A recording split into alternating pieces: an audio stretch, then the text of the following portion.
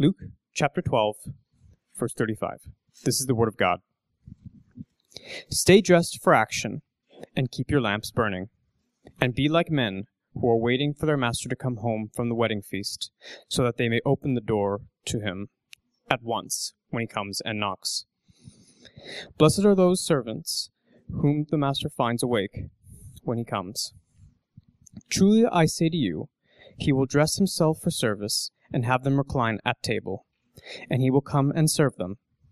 If he comes in the second watch, or in the third, and finds them awake, blessed are those servants.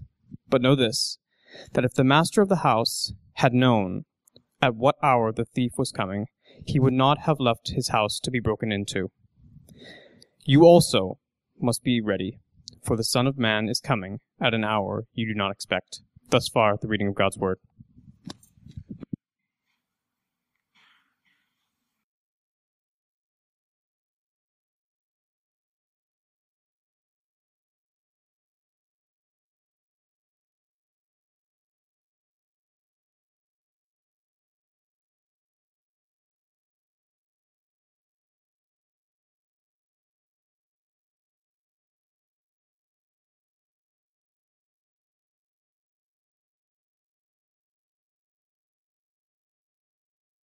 So if you haven't already, please do turn in your Bibles to Luke chapter 12, as was just read.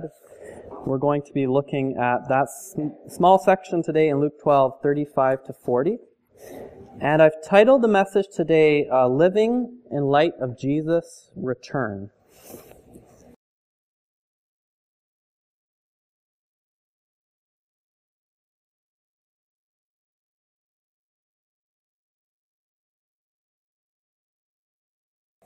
Today we'll be looking at the doctrine of Jesus' return, or some people know it as the doctrine of the second coming, the return of Christ. And the doctrine of Jesus' second coming is very important. I think everyone here could agree on that. If it is true, which Christians we believe this is true, this is very important. And I also feel that this is something that's somewhat or rather neglected in our day. It seems to me like people do not talk about this all that often. I could pose the question to all of you, how many times this week, while you are doing your daily routines or whatever, did you think about the fact that Jesus is coming back? That Jesus is coming back to this earth? You see, this doctrine, this belief, this text that we're looking at today is not just something to think about when you're dying and on your last breath and to give you hope while you are about to pass away. If we see in this text today, which we'll be looking at, this is a belief and a truth for all of us in every part of our life. When we are going through joyful Thanksgiving seasons or going through immense suffering and pain. This is an important truth for all parts of our life. So then I had to think this week while I was preparing, why has there been so much silence on this doctrine and in this area in particular in more recent times? And I recall I've been looking into past decades and how people did or didn't talk about this. And I noticed that in previous decades there was actually large amounts of resources, books, movies, and television shows even talking about the return of Christ. And in fact, Christians used to talk about this a lot more. And I got to thinking, why is this? In particular, looking back to the 60s, 70s, 80s, there was a branch of theology called dispensational theology, which produced a tremendous amount of resources. In the early 1900s, for example, the Scofield Bible came out, which I'm sure some of you are familiar with. Do any of you have the Scofield Bible here? Just wondering. One? Okay. Likewise, some books came out. I don't know if you've heard of the Left Behind series. Many, many books. Likewise, there was a book that came out called The Late Great Planet Earth, which at the time was one of the top-selling books in the Christian circles. Have any of you heard of any of these books? Raise a hand. Yeah, a few. Okay. And movies like A Thief in the Night came out, which was actually pretty popular at the time. And this was in previous decades. So there were all these resources and people talking about the return of Christ, people speculating, people going into the Bible about it. And today, it doesn't feel like, I could be wrong, but from what I've seen when I go to the bookstores and such, I don't see that many resources, new ones, about this topic in the same way that has happened in the past. So why is that? Well, I think that it's a bit of the pendulum swing. What's happened, I think, in the past is that some of the resources that have been produced and thought of and written, some of them, not all of them, have gone a little too far into speculation and into theorizing things that aren't actually explained in Scripture. And when that happens too much, too fast, and for too many people, there can be the reverse reaction. Ooh, so many people are talking constantly about the return of Christ and getting into these weird ideas and going too far. So my reaction is, I'm just not going to think about it at all. And I'm not going to study it at all, because that's what the weird people do. And I don't want to be one of those people. So it seems like there's been a bit of a pendulum swing in this area. I can actually recall a conversation I had with a great pastor many, many years ago, and I was talking to him about, I don't even remember what it was exactly, but he brought up, for some reason, his beliefs on the end times, and he was bringing up what's called the millennium. And of course, with the millennium, there are different views in the book of Revelation on what the millennium represents. There's the pre-millennial view, the amillennial view, and the post-millennial view. And this pastor said, well, I don't have any of those views. My view is I'm a pan-millennial. And then he said, I believe it'll all pan out in the end. And I think that's probably true for a lot of us, in the sense that if we haven't really thought about it, then that's just what we're going to say. It just pans out. Like, yeah, I don't need to think about this. And I can appreciate the thought because it's not getting into speculation. But I think there could be a loss there as well, because the Bible does teach us some things about the return of Christ. It does teach us enough that we should look into it, not to completely ignore this as if it's not important for us today. And if we only think of the doctrine of Christ's second coming as something to avoid so we don't look weird, then we're going to actually miss out on precious truths that will impact us on how we live today. An example that I can think of in particular that has put off people on the doctrine of Jesus' second coming is even the date May 21st, 2011. I don't know if any of you have heard that date in particular, the reference. But there was a big radio program all across the world called Family Radio, and the leader of that ministry was named Harold Camping. And he was very famous because he predicted that Jesus was coming back for sure on May 21st, 2011. And he made that the core of his ministry. That wasn't a side point for him. Everything that he had talked about centered around this idea that on May 21st, 2011, Jesus was coming back, and that was that. And in fact, it got so bad that what they did was they paid for over 3,000 humongous billboards. I'm not talking about the little lawn signs we have for the election today or anything like that, but just massive, huge, highway billboards, 3,000 of them all over the world, through the United States, through places in Asia. Like, they were all over the world. And this is what the signs said, amongst other things. It said, Judgment Day, May 21st. The Bible guarantees it. And this was their message on the radio every single day, on the signs all throughout the world. And I was listening to some of the things that they were producing, and some of their people that worked in their ministry said, well, I need a new car and things like that. But it's only a couple months away. Like, do I really want to put all this investment into a car when I know it's going to be useless in 2 months anyways, and it'll just be gone or destroyed? And people were changing their lives based on this belief they had. So, of course, this was incorrect and wrong. And, of course, we know Jesus in Scripture does tell us that we cannot predict the day or the hour. That's not for us to speculate on.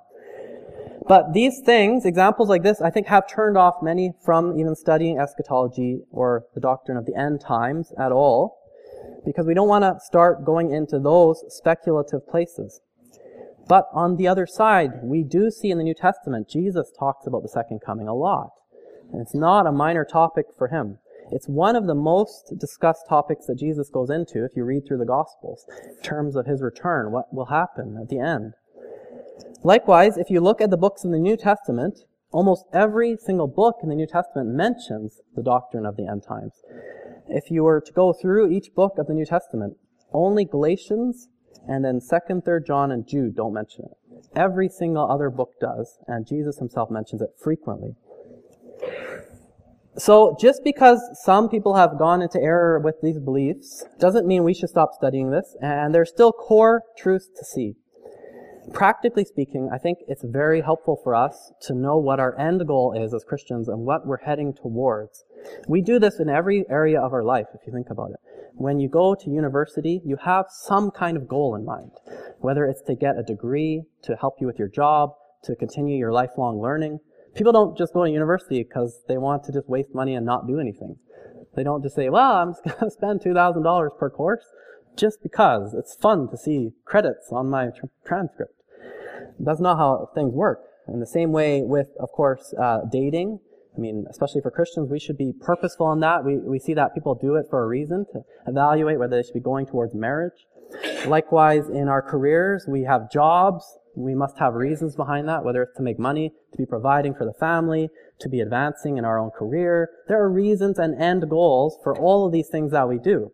So, of course, with our Christian faith as well, there is an end goal that we're looking forward to as we live out our life, as we do our day-to-day faith. The fact that Jesus is coming back, the fact that God's kingdom is coming in full. From here, let's take a look at the text and see what Jesus himself has to teach us about the second coming and how that should affect us then today. In particular, I want to start at the last verse that we read today, that is verse 40. Verse 40 says, "You also must be ready, for the Son of Man is coming at an hour you do not expect." So the first thing we should note in this text then is it is a certainty that Jesus is coming back. It's not a possibility or something that is based upon events of history that may or may not happen. The fact of Jesus coming back is a certainty. And you can imagine this might have been confusing to the disciples at the time when Jesus was still with them. But this is a certainty that he emphasizes in the scripture. Why would the Christians have to be ready if he wasn't coming back? He says, you must be ready. It's not a suggestion. It is an imperative, a must. You must be ready, for the Son of Man is coming. Not maybe coming, but he is. And this is an immediate thing that we should have on our minds. He's not saying, you must be ready in 100 years or 1,000 years. He's saying this at the present, even before he had ascended into heaven. Some people may note, well, because of the predictions in the Bible about floods and earthquakes at the end times, that things aren't bad enough yet for Jesus to be coming back very soon, so we don't really have to worry about that. But I don't think that's wise to do. All throughout Scripture, the idea of Jesus' return is that he's coming soon. In Revelation, the very last chapter of the entire Bible, in chapter 22, Jesus says, "Surely I am coming soon." And that may sound strange because you might think, well, it's been 2,000 years. How could you say that's soon? That seems like a long time to me already that we've been waiting for this. So how could you say 2,000 years is soon? But if we look at other scriptures, I think they actually help to illustrate what this really means. And the book of 2 Peter chapter 3 verse 8 gives us help. It says, "Do not overlook this one fact, beloved, that with the Lord 1 day is as 1,000 years, and 1,000 years as 1 day." So to us, it could feel like 2,000 years, this is a long time that we're supposed to think is coming soon. But in God's eyes, that's like 2 days. So it's not like we missed something. It's not like Jesus came back and we forgot. It's, yes, he's coming back soon, and it might not feel like soon for us, but in our minds, we are still called to think of it as coming soon, because we are to think of it as an immediate thing that could happen at any time. The second thing we learn about in verse 40 is that Jesus will come back in an unexpected way. It says, "The Son of Man is coming in an hour you do not expect."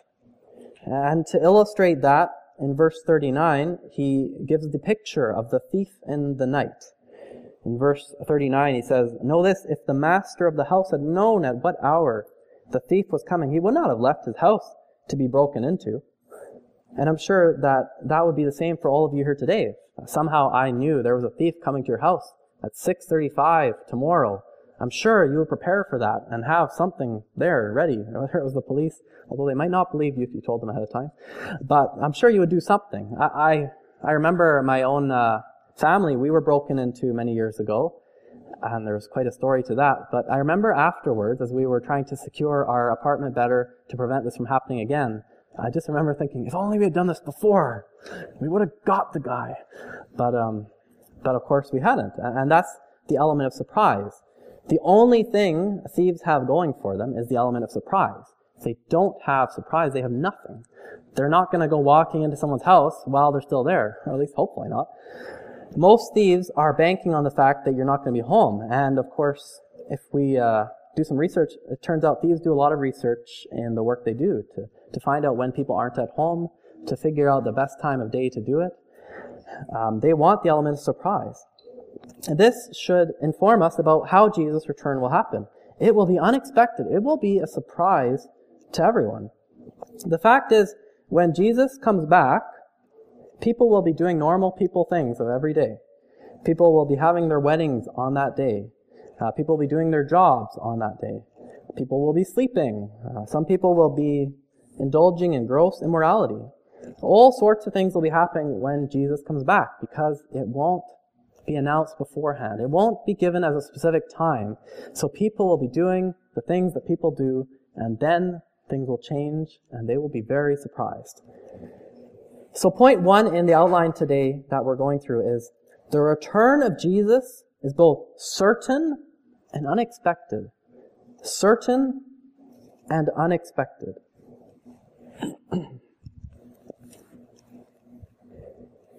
So if this is the case, why don't we then have more of an active anticipation of Christ's return ourselves? I think it's been helpful for me to think through this week as I've been trying to wrestle with how does this text challenge me? And I would encourage all of you to reflect as well. Do you act in your life as if Jesus is coming back, as if that is a real, present reality that you have processed and you really believe in your heart? Am I living with the idea that Jesus is coming back? If he came back right now while I'm working on this keyboard, would I be embarrassed because I've been playing solitaire all day? Or would I be ready and say, yes, Jesus, I'm ready for you. I'm so happy you're here. It's something for all of us to think of as we read this text today. Likewise, are we caught up in worldly concerns in our life as the primary thing that we're always thinking about? Or are we letting Christ be the Lord of these events, falling in love with Christ more than the world? Are we ready for Christ's return? It's a reminder to all of us as Christians to have the end goal in mind, not to be the university student who's just registering for courses to be part of a social club and then will drop out because he doesn't have a goal in mind, because he's just taking courses for no reason. It's a reminder for us as Christians that we have a great end goal. We have an amazing event that we are actually not suggested to look forward to, but commanded to look forward to and to think upon.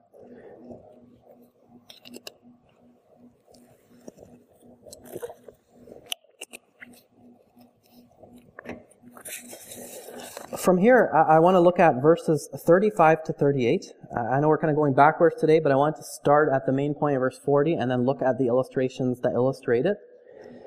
So, looking at verse 35 then is how Jesus starts this particular passage. And in it, he talks about getting dressed. And it says in verse 35, "Stay dressed for action and keep your lamps burning." And from there, he goes on to illustrate this two-part image of slaves or servants who are awaiting their master's return from the wedding. So we found out that this master has gone to a wedding, and weddings at that point, weren't so small as today. Weddings for us today could be a very short half an hour to hour ceremony.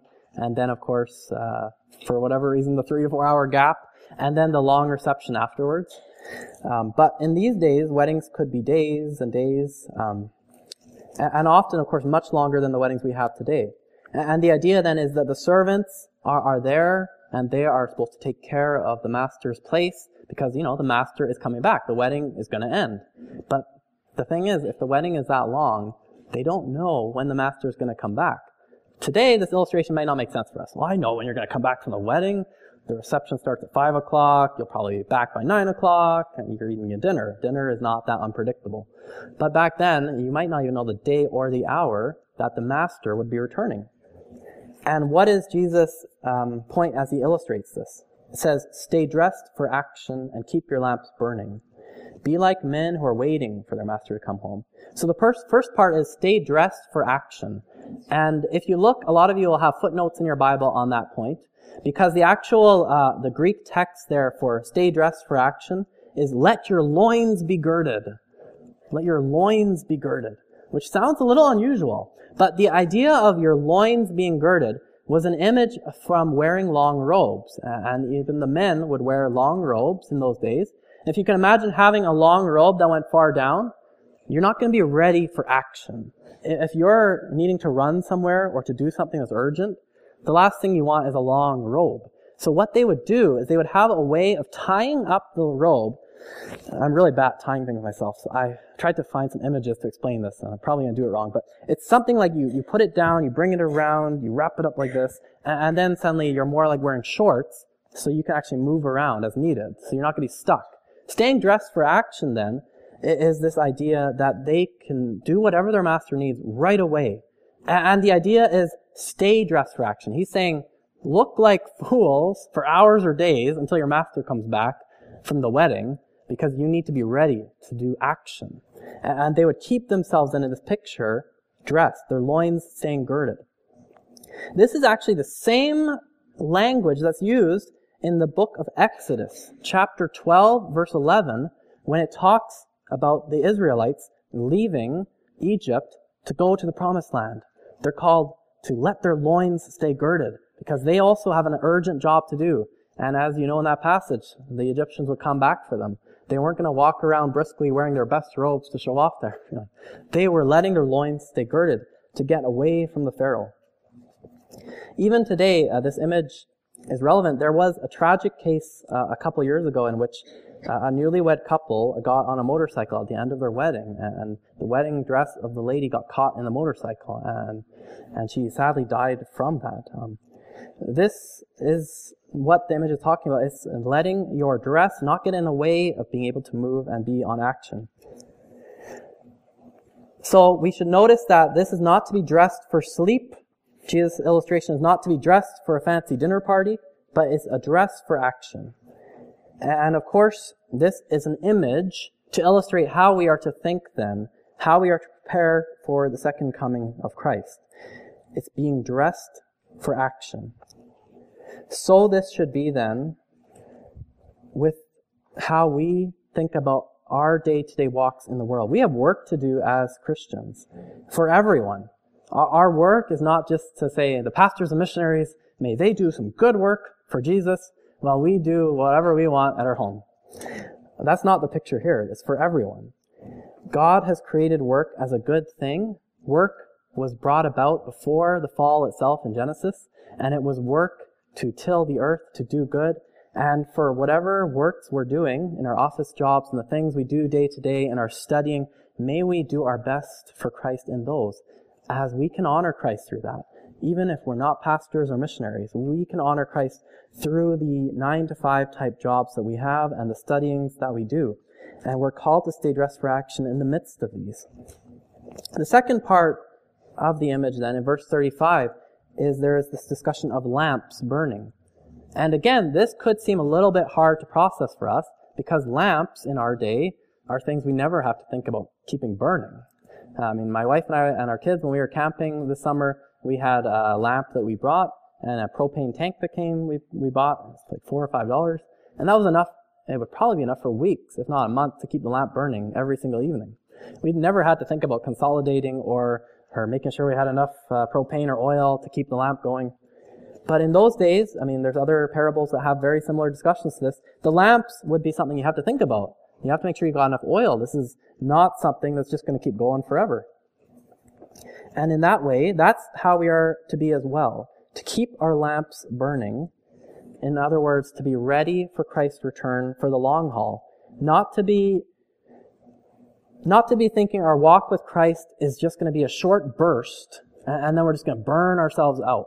But to be really thinking, how am I investing in my family and myself, in my walk with Christ for the long term, so that I'm ready for Christ's return, not doing it in a way in which I'm just going to lose my fuel and collapse and fall away from the Lord in the end. I think it's worth thinking about in terms of even as we're in the world every day, how do we make sure we're not just becoming like the world, but we continue to become like Christ? Are we keeping the oil in our lamps going? Are we just letting it fade and burn out so we're not living for Christ and we're not even expecting His return? So, being ready in this passage does not encourage passiveness. I hope you see that. The image is not supposed to convey that you're just supposed to wait around and say, okay, when's Jesus coming back? We're not supposed to do anything. The image is not saying that. This image is also not just telling us, read tons of books about Jesus' second coming and just wait and sit on your sofa reading those books. It's not emphasis on speculation, but it's the emphasis on right living to prepare for Christ's return. The point is to be awake, to be ready for action, to be alert in our Christian walk, and to be walking as Christians in every part of our life. For us to be dressed for action means following Christ as we work, following Christ as we raise our kids, following Christ as we deal with trials and sufferings of every day, being active in our faith in the long-term way. From here, if we look at the illustration, there's also something curious that adds on in verse 38.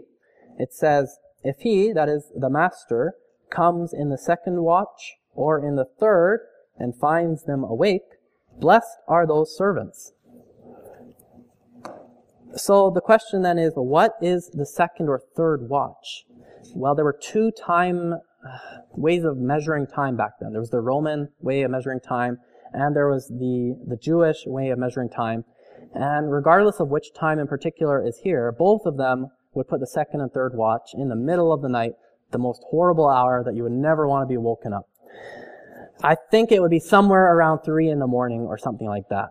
The idea being, have your clothes on in an inconvenient way that will not help you to sleep because your loins are girded, and have it on at 3 a.m. and don't be asleep, and then when the master comes back, you'll be blessed. That is quite a picture there. So what is Jesus getting at here? Why is he saying that how we wait and be dressed for action is like being ready as a servant in 3 a.m. for your master to come back from a wedding? First of all, this is not a call for Christians to stay up all night every night.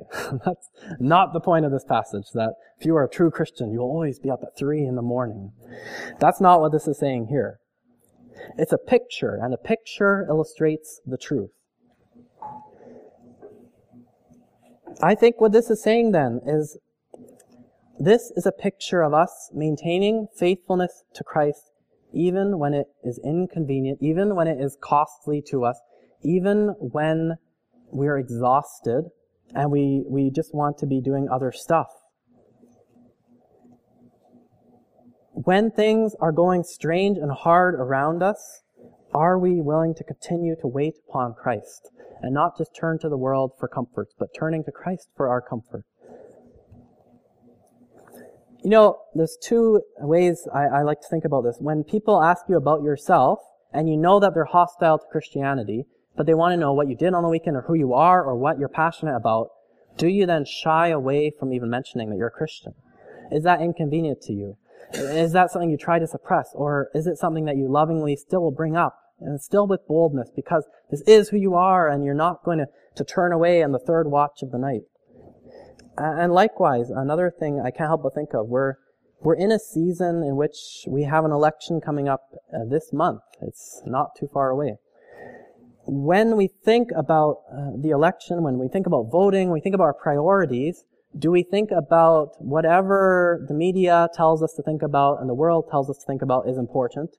Or do we think about it as Christians and say, what am I going to emphasize in how I think the priorities are? What does the Bible tell me? And how will I try to honor Christ in the voting process by even thinking about topics that the world doesn't like?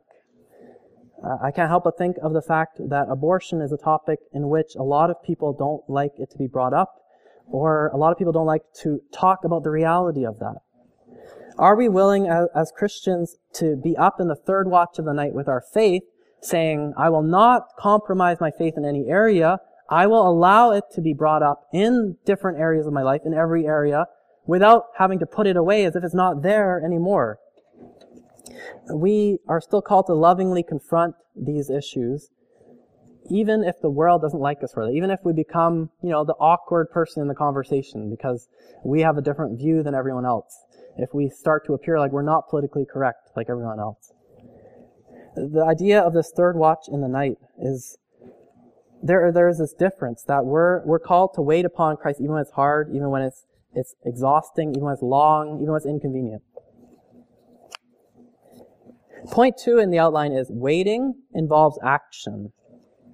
Wait for Christ by being faithful constantly. The book of Titus gives a very similar illustration. It says, Titus chapter 2, the grace of God has appeared, bringing salvation for all people, training us to renounce ungodliness and worldly passions, and to live self-controlled, upright, and godly lives in the present age. And then it says this, waiting for our blessed hope. Waiting for our blessed hope. Here, at the very end of that passage, it even says, a people for his own possession who are zealous for good works. In this passage, Titus actually is bringing together being a godly person, having right living, and waiting for Jesus. These are all connected right together here as we think about the return of Christ. The last thing I want to look at in the text is the fact that there is this word repeated 3 times in this part of Luke chapter 12, and it is the word blessed. We see the word blessed in verse 37, where it says, blessed are those servants whom the master finds awake. Likewise, in verse 38, it says, if he comes in the second or in the third, as we were just looking at, and finds them awake, blessed are those servants. And then just a little bit after what we're going over, in verse 43, it says, blessed is that servant whom his master will find so doing when he comes, being the faithful person. There is this emphasis in this text upon blessing. The master himself is going to do something remarkable here. If we look back at that picture of the wedding, the servants who have girded their loins and are trying to be ready for their master to come back and are trying to keep themselves up at 3 a.m. or whatever, maybe they're using coffee at that point, who knows, but it's a picture. At that point, the picture then is the master, imagine he does come back at 3 a.m. and he finds the servants ready to let him in. It's not like the master's knocking at the door and they're asleep. They're like, what? The master's back? Oh no, I forgot about everything. The idea is that they're actually ready for the master. They're like, yes, it is 3 a.m. Yes, we've had a terrible time waiting for you to come back. But yes, welcome back, master. Come on in. The picture then really has a twist that would have been really strange to the original audience. In verse 37 and 38, it says here, truly I say to you, he will dress himself for service. That's the master they've been waiting for. The master will dress himself for service and have them recline at table, and he will come and serve them? He will come and serve them. This would have been a pretty astonishing picture for the first century audience who were reading this. They would say, no, you can't put that in here. The master doesn't serve the servants. That's not how it works. The servants serve the servant. They were the ones who girded their loins, who are waiting at 3 a.m. to do their job, so the master comes back and everything's good. But in this text, Jesus turns it around, and if they're actually faithful like this, that master is going to come and serve those people. No master normally did such a thing. And I'm sure if we thought about it in our own lives, we would probably think in our own jobs that this is not a normal expectation you come to your own work with. If you have office jobs or you have bosses who are over you, I would expect you don't come to work expecting the boss to come to you and say, hey, I want to serve you today. You go over there on that couch in the lobby, read a nice book, and I'm going to do your work for you. I'm going to go on your computer, read your emails, and I'll reply to them all for you. Just don't work. But this is like a picture that Jesus is giving us here, that the master is going to serve them. And it says here to have them recline at table, to relax, and he's going to bring this service to them. why is Jesus mentioning this? This is the amazing reality of the second coming of Christ and the reality of heaven, and one of the points that Jesus wants us to have in our minds, that when Jesus comes back, Jesus is promising this actually will happen to his children. In John chapter 14, verse 2, we get a further illustration of this, where Jesus says, "In my Father's house are many rooms. If it were not so, would I have told you that I go to prepare a place for you?"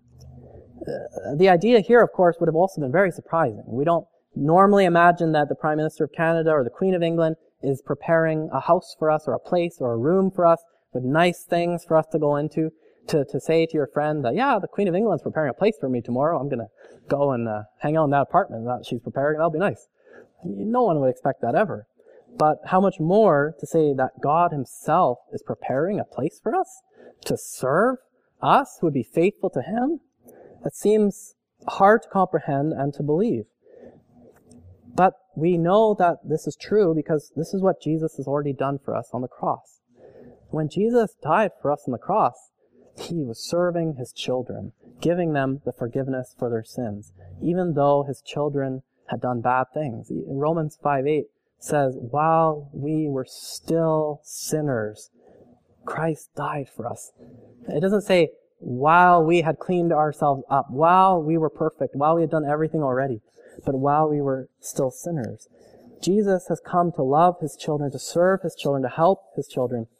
We're called to live faithful lives as Christians, to submit to him, to repent to him, and to also long for him in his return.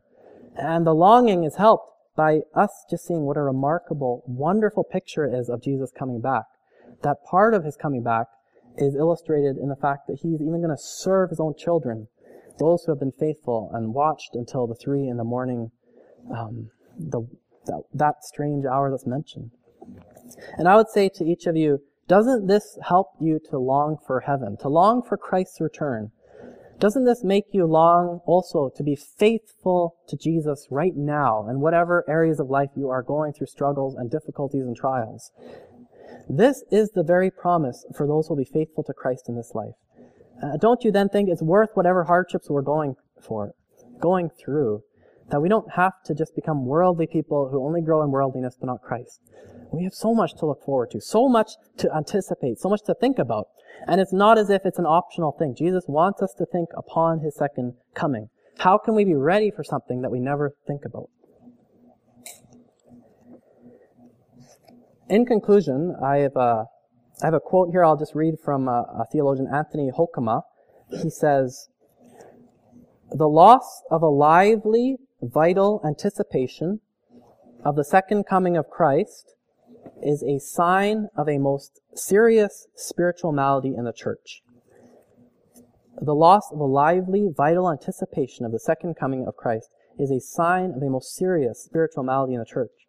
We also should think about this as a church together. How do we spur one another on to really believe that Christ is coming back?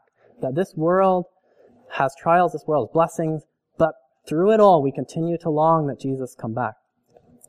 That leads us as well to point 3 in the outline. Being ready for Jesus' return is to be blessed.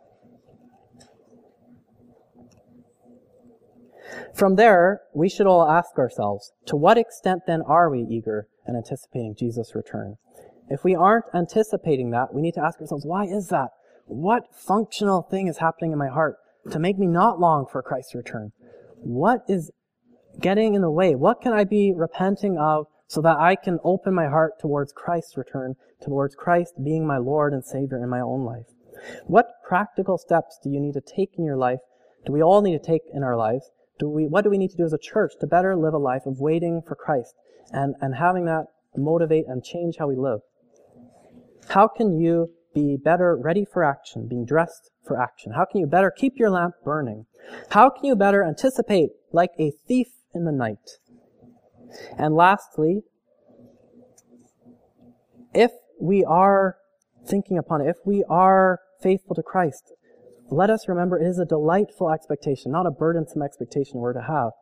Jesus' death upon the cross has secured the salvation for all who will believe in him, and now his return will bring us to be back with him.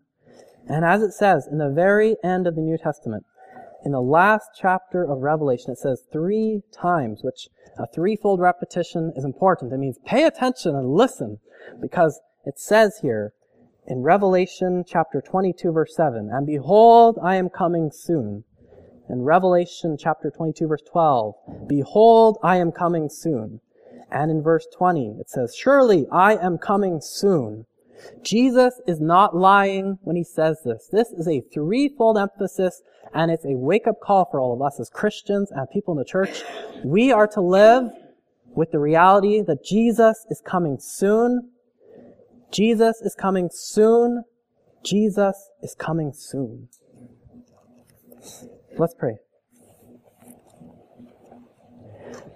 Father God, I thank you that you tell us what is important in Scripture to study, to think about.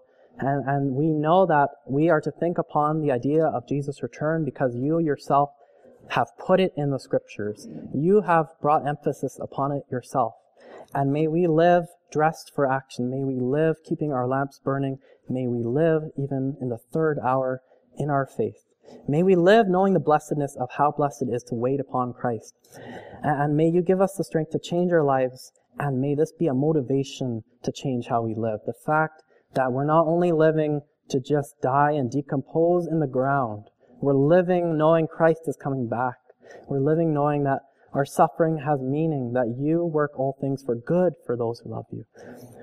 Would you help us, Lord, to live out these truths and help us in our minds as a church, in our small groups, as a families, to also think upon Christ returning a second time.